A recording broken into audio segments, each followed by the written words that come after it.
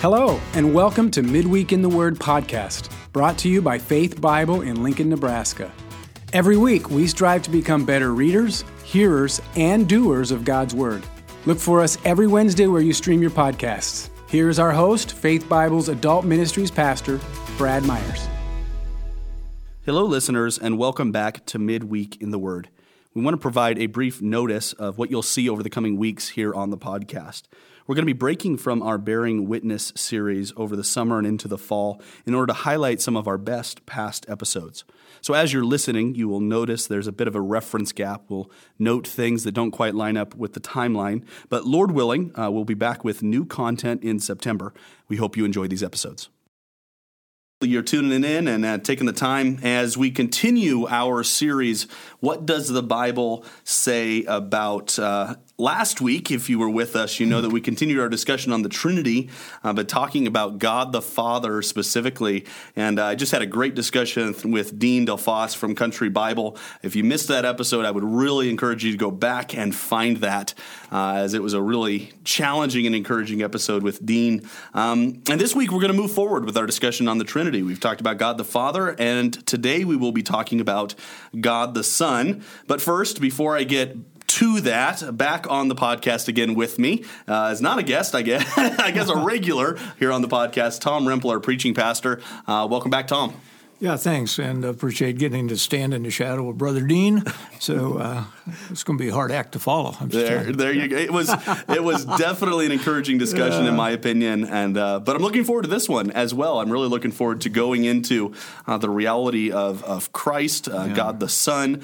Obviously, there was a lot of relationship with God the Father, as Dean was talking about that last week. Let's get into subject number 4 of our new series. We're talking about the second person of the Godhead, God the Son. And it struck me all of a sudden as I was going through some of these that I should be reading the sections on each of these from our doctrine, our statement of faith as a church. So I apologize, listeners, that you didn't get the first 2, but now that we're into God the Son, I want to begin our discussion by just reading our statement of faith on God the Son and allow you to build off from that, Tom. So let me just start off here with our paragraph on Jesus.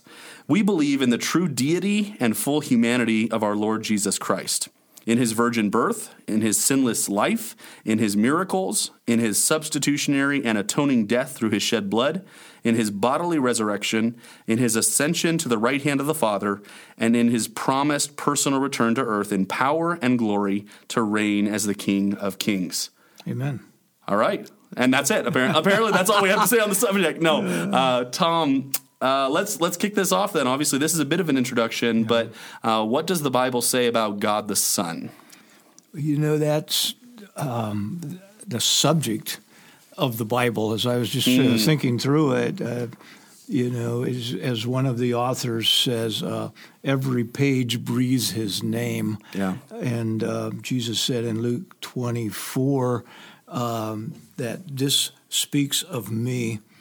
And he opened their minds to understand. So what it says about him is that he is the eternal God.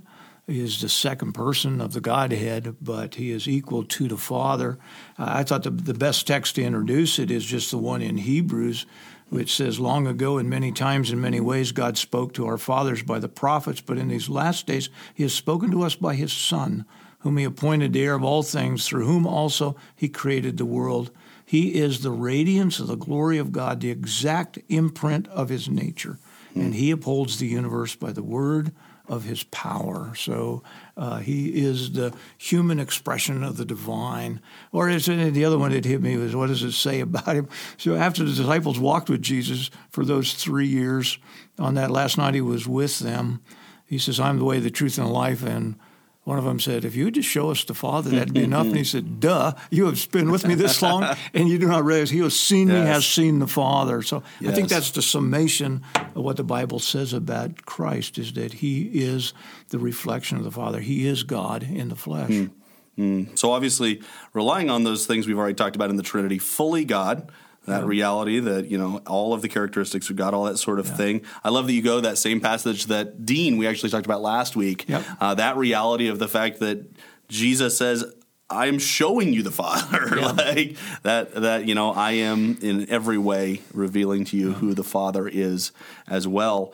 Okay, so I want to dig down deep into one thing specifically, though, that I know at different times has been discussed, that I know is one of the struggles, the tensions in theology that we try to understand correctly, and that is the reality of what we call the hypostatic union. How was Jesus? You've already talked about Jesus' full humanity. We also agree with his full divinity. Explain that a little bit to our listeners. Yeah, thank you for the light question.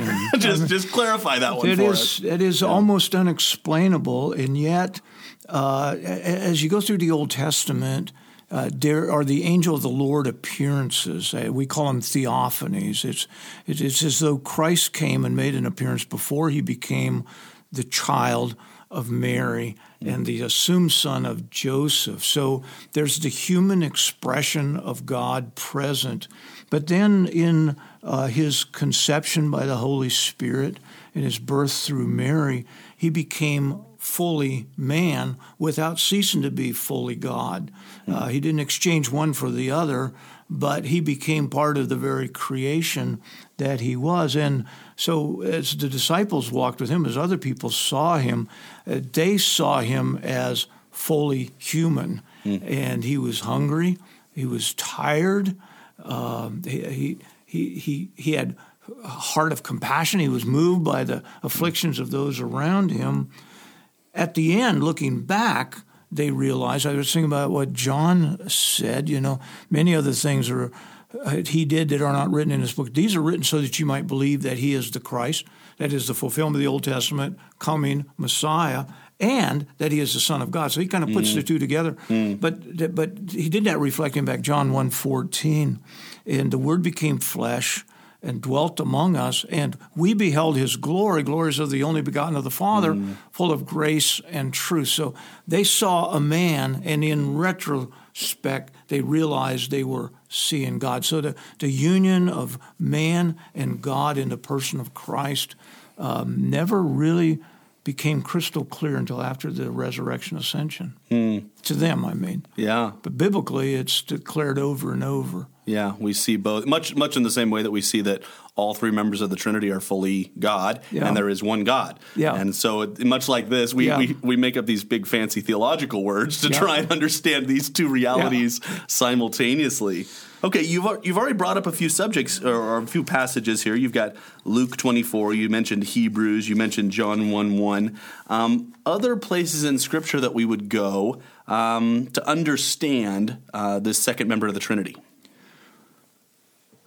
Well, again, we go back to our conversation about the Trinity all the way back in Genesis chapter 1 when God said, let us make man in our image.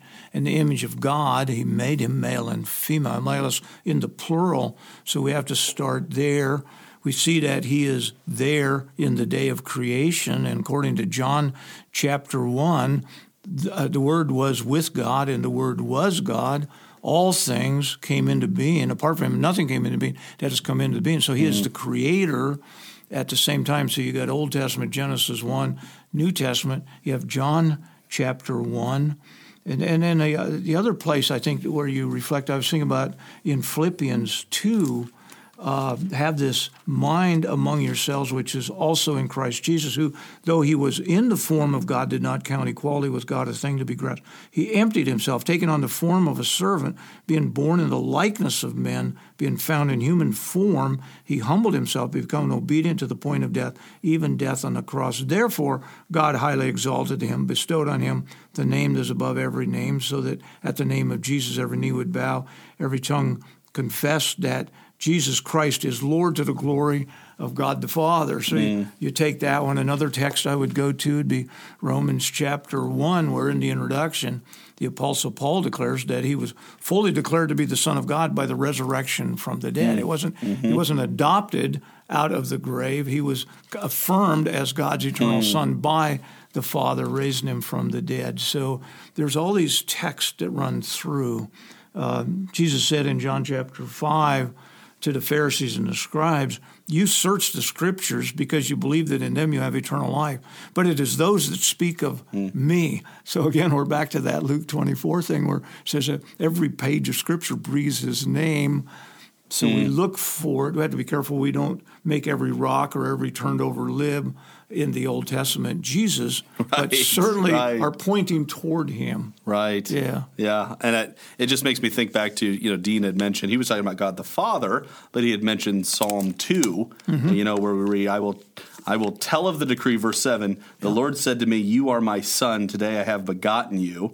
Right, that reality, and obviously he was talking about God the Father there. We also recognize that's an understanding of God the Son, where we get that eternally begotten sort of idea. He has always been God. It's not some birth or thing that we think of, but that's maybe the right understanding or the right place to go to segue. Obviously, we're going to talk a little bit about heresies here in a moment.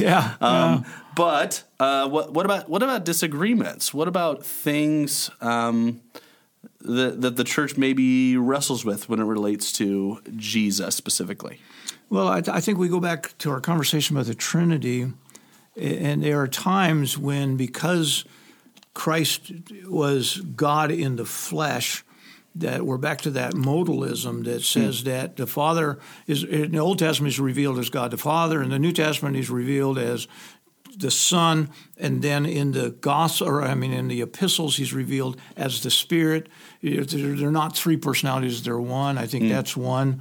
I think the other is again that we so badly want to see Jesus in his humanity that we diminish his divinity. And so Jesus is my friend. He's like, as I mentioned, Sunday sermon. Oftentimes the songs we sing about him, you have to ask the question, are you singing that to Jesus or to your boyfriend? We've brought him down. So I would say the current concern is that the over-familiarity with Jesus strips him some of the awe and the dignity of the one before him who every knee will bow and every tongue confess. So the other text I was thinking about is in Revelation chapter 1, where he starts in Revelation, he ends in Revelation.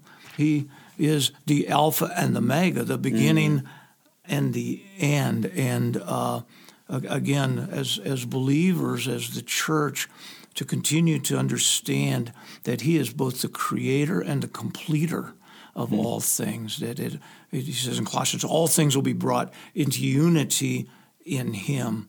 And so to raise him up to that level of esteem and reverence is always the challenge. Not to just let him become so pedestrian in our conversation that we forget who he genuinely is. Okay, so maybe there's some wiggle room understanding-wise where different people emphasize different, again, as we try to seek to understand this tension, between divinity and humanity, the reality of Christ's humanity, also the reality of Christ's divinity, there's obviously going to be some tension there with the way we describe it amongst believers who are trying to make those two things jive together. But maybe there's some different emphasis as far as which side, though we have to be cautious not to do one side to the discrimination of the other. Okay, you've already mentioned here briefly this idea of modalism.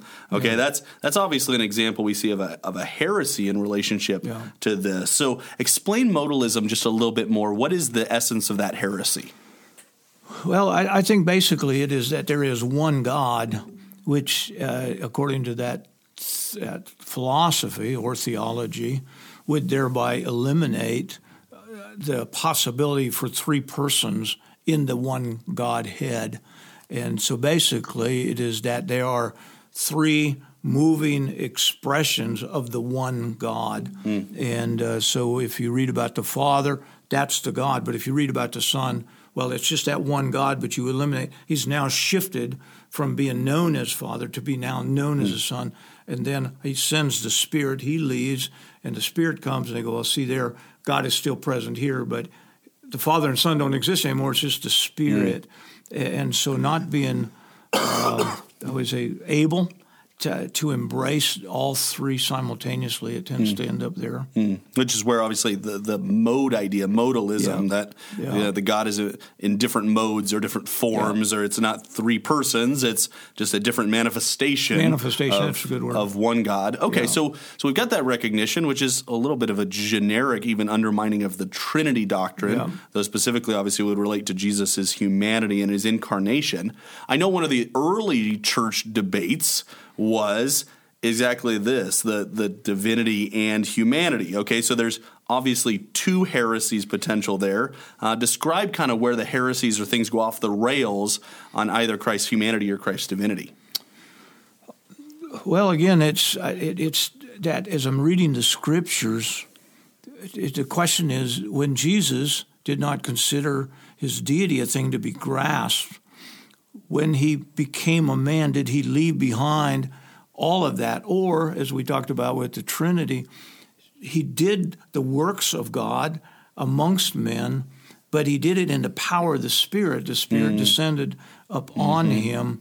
And so to see the Godhead working together in the one to accomplish the purpose, again, Jesus said, I've come to do the will of him who sent me. And John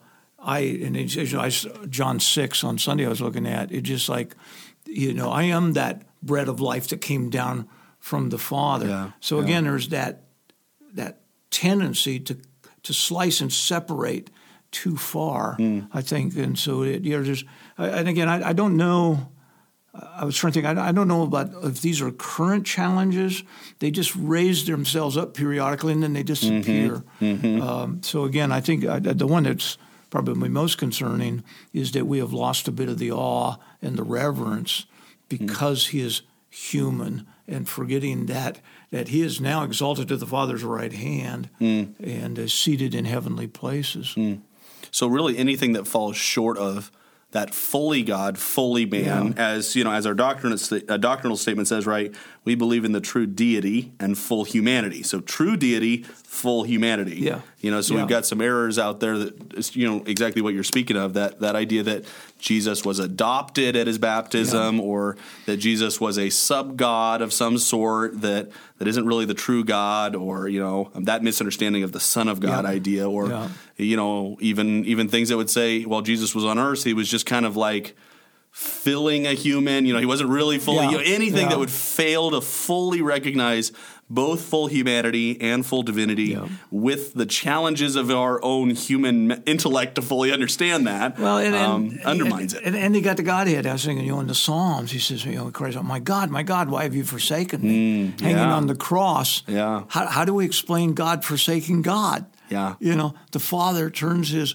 face away from the Son, and yet for that moment in history was Jesus no longer divinity. So those tensions are always there, and the pressure is just to embrace the word as it's declared and not to insist on being able to explain it all the time. Very good. Faith requires us to trust what we do not fully comprehend. Very good. And I know it's, again, how relevant are the challenges to this. I know that as I run into them, they always strike me as extremely subtle. The way they kind of, it's not an all outright, denial of Christ ever coming to earth, and it's not an outright, it's kind of that it's that nuanced kind of feeling on it where it's like, it was a manifestation of, or it's just kind of a kind of God or a sub God, or those things that it's almost. I'm trying to think of the right word here, but it's very subtle. The way it tends to creep in. It goes back to just any question or doubt about the virgin birth, the conception by the Holy Spirit, it begins there, or the baptism. In order to fulfill the law, he was baptized not because of his own sin that he had to repent of and confess, but because he was fulfilling the law, then tested in the wilderness. Can God be tempted to sin? So again, as you're just trying to make your way through and keep it pure biblically, and yet there are those moments where you ask that question, how can that be? And again, it is because that's what the Word says, and we try to embrace it from the faith side. We hold to it even if we can't fully understand it at times. Okay, and it's not the last doctrine. We're going to run into that. that I'm afraid you're right. We're going to be here again.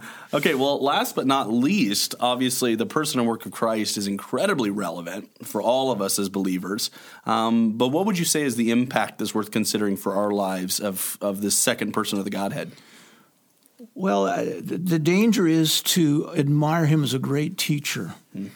Or to diminish him to a great example of how a good person would live. And yet, if we are trusting in him, we have, as John said, eternal life. And so the secret is that he is our life. And so in the book of Ephesians especially, the Apostle Paul reminds us again and again that the secret to our lives is that we are in Christ Jesus. So this one who became flesh, gave his life for us, is ascended to the Father's right hand.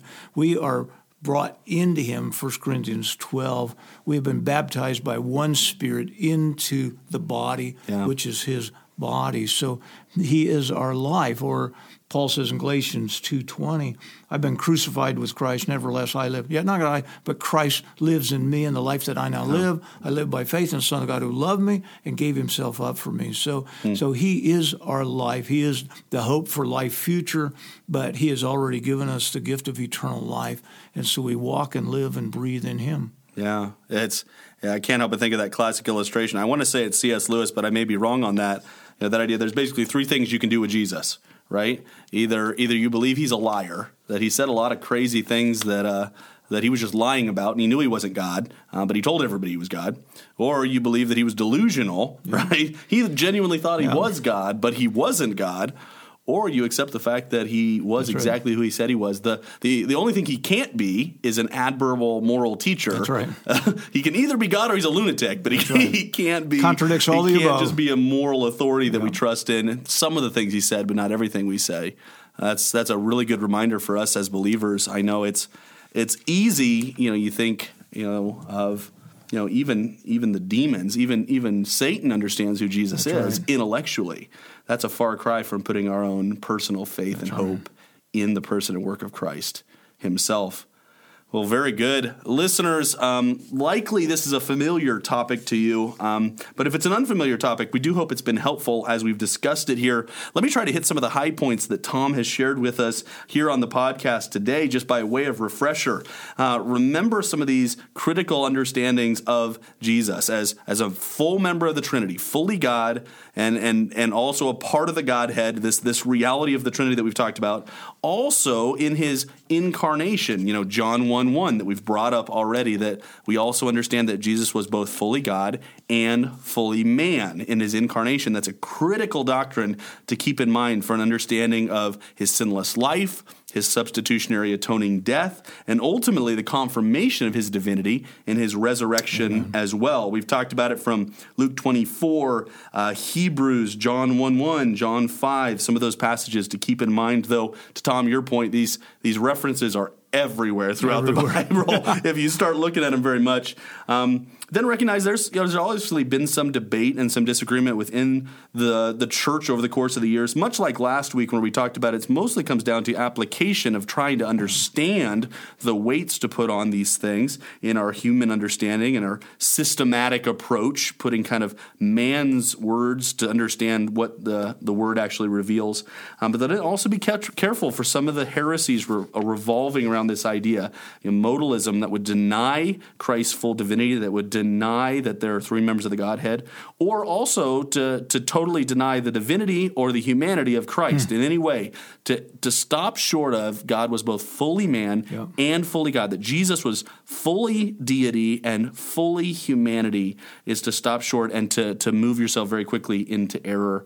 And then just that encouragement and that this is the one that not only saves us, but he's the one that we follow, and he's the one that empowers us to do the work that he's gone before us to do. Any final thoughts or closing remarks on God the Son for our listeners, Tom? Well, just reflecting on the big picture of the Scriptures, he came at least 9 or 10 times in the Old Testament as the angel of the Lord, met people at a moment of crisis and need. And then according to the Gospels, he came again and he lived upon the earth for 33 years, gave his life to meet the ultimate crisis, that is our need for a Savior. And then he ascended to the Father's right hand, but the story continues with, and he's going to come again. So the encouragement is how the whole book closes. The last two verses of the Bible say, he who testifies to these things said, surely I'm coming soon. Come, Lord Jesus. The grace of the Lord Jesus be with you all. Amen. So he who came is coming again, and that's our blessed hope. Amen. We look backward in reliance of salvation, and we look forward to that glory of Christ's return. Thanks for taking time to join us for Midweek in the Word. To hear previous podcast episodes, be sure to follow, like, and subscribe wherever you find your podcasts. To learn more about Faith Bible Church, please visit our website at www.faithbiblelincoln.org. You can also find us on Facebook and Instagram at Faith Bible Lincoln, or tweet us at FBC Lincoln. And now we leave you with these encouraging words from Hebrews 12. Let us lay aside every weight and sin which clings so closely, and let us run with endurance the race that is set before us, looking to Jesus, the founder and perfecter of our faith.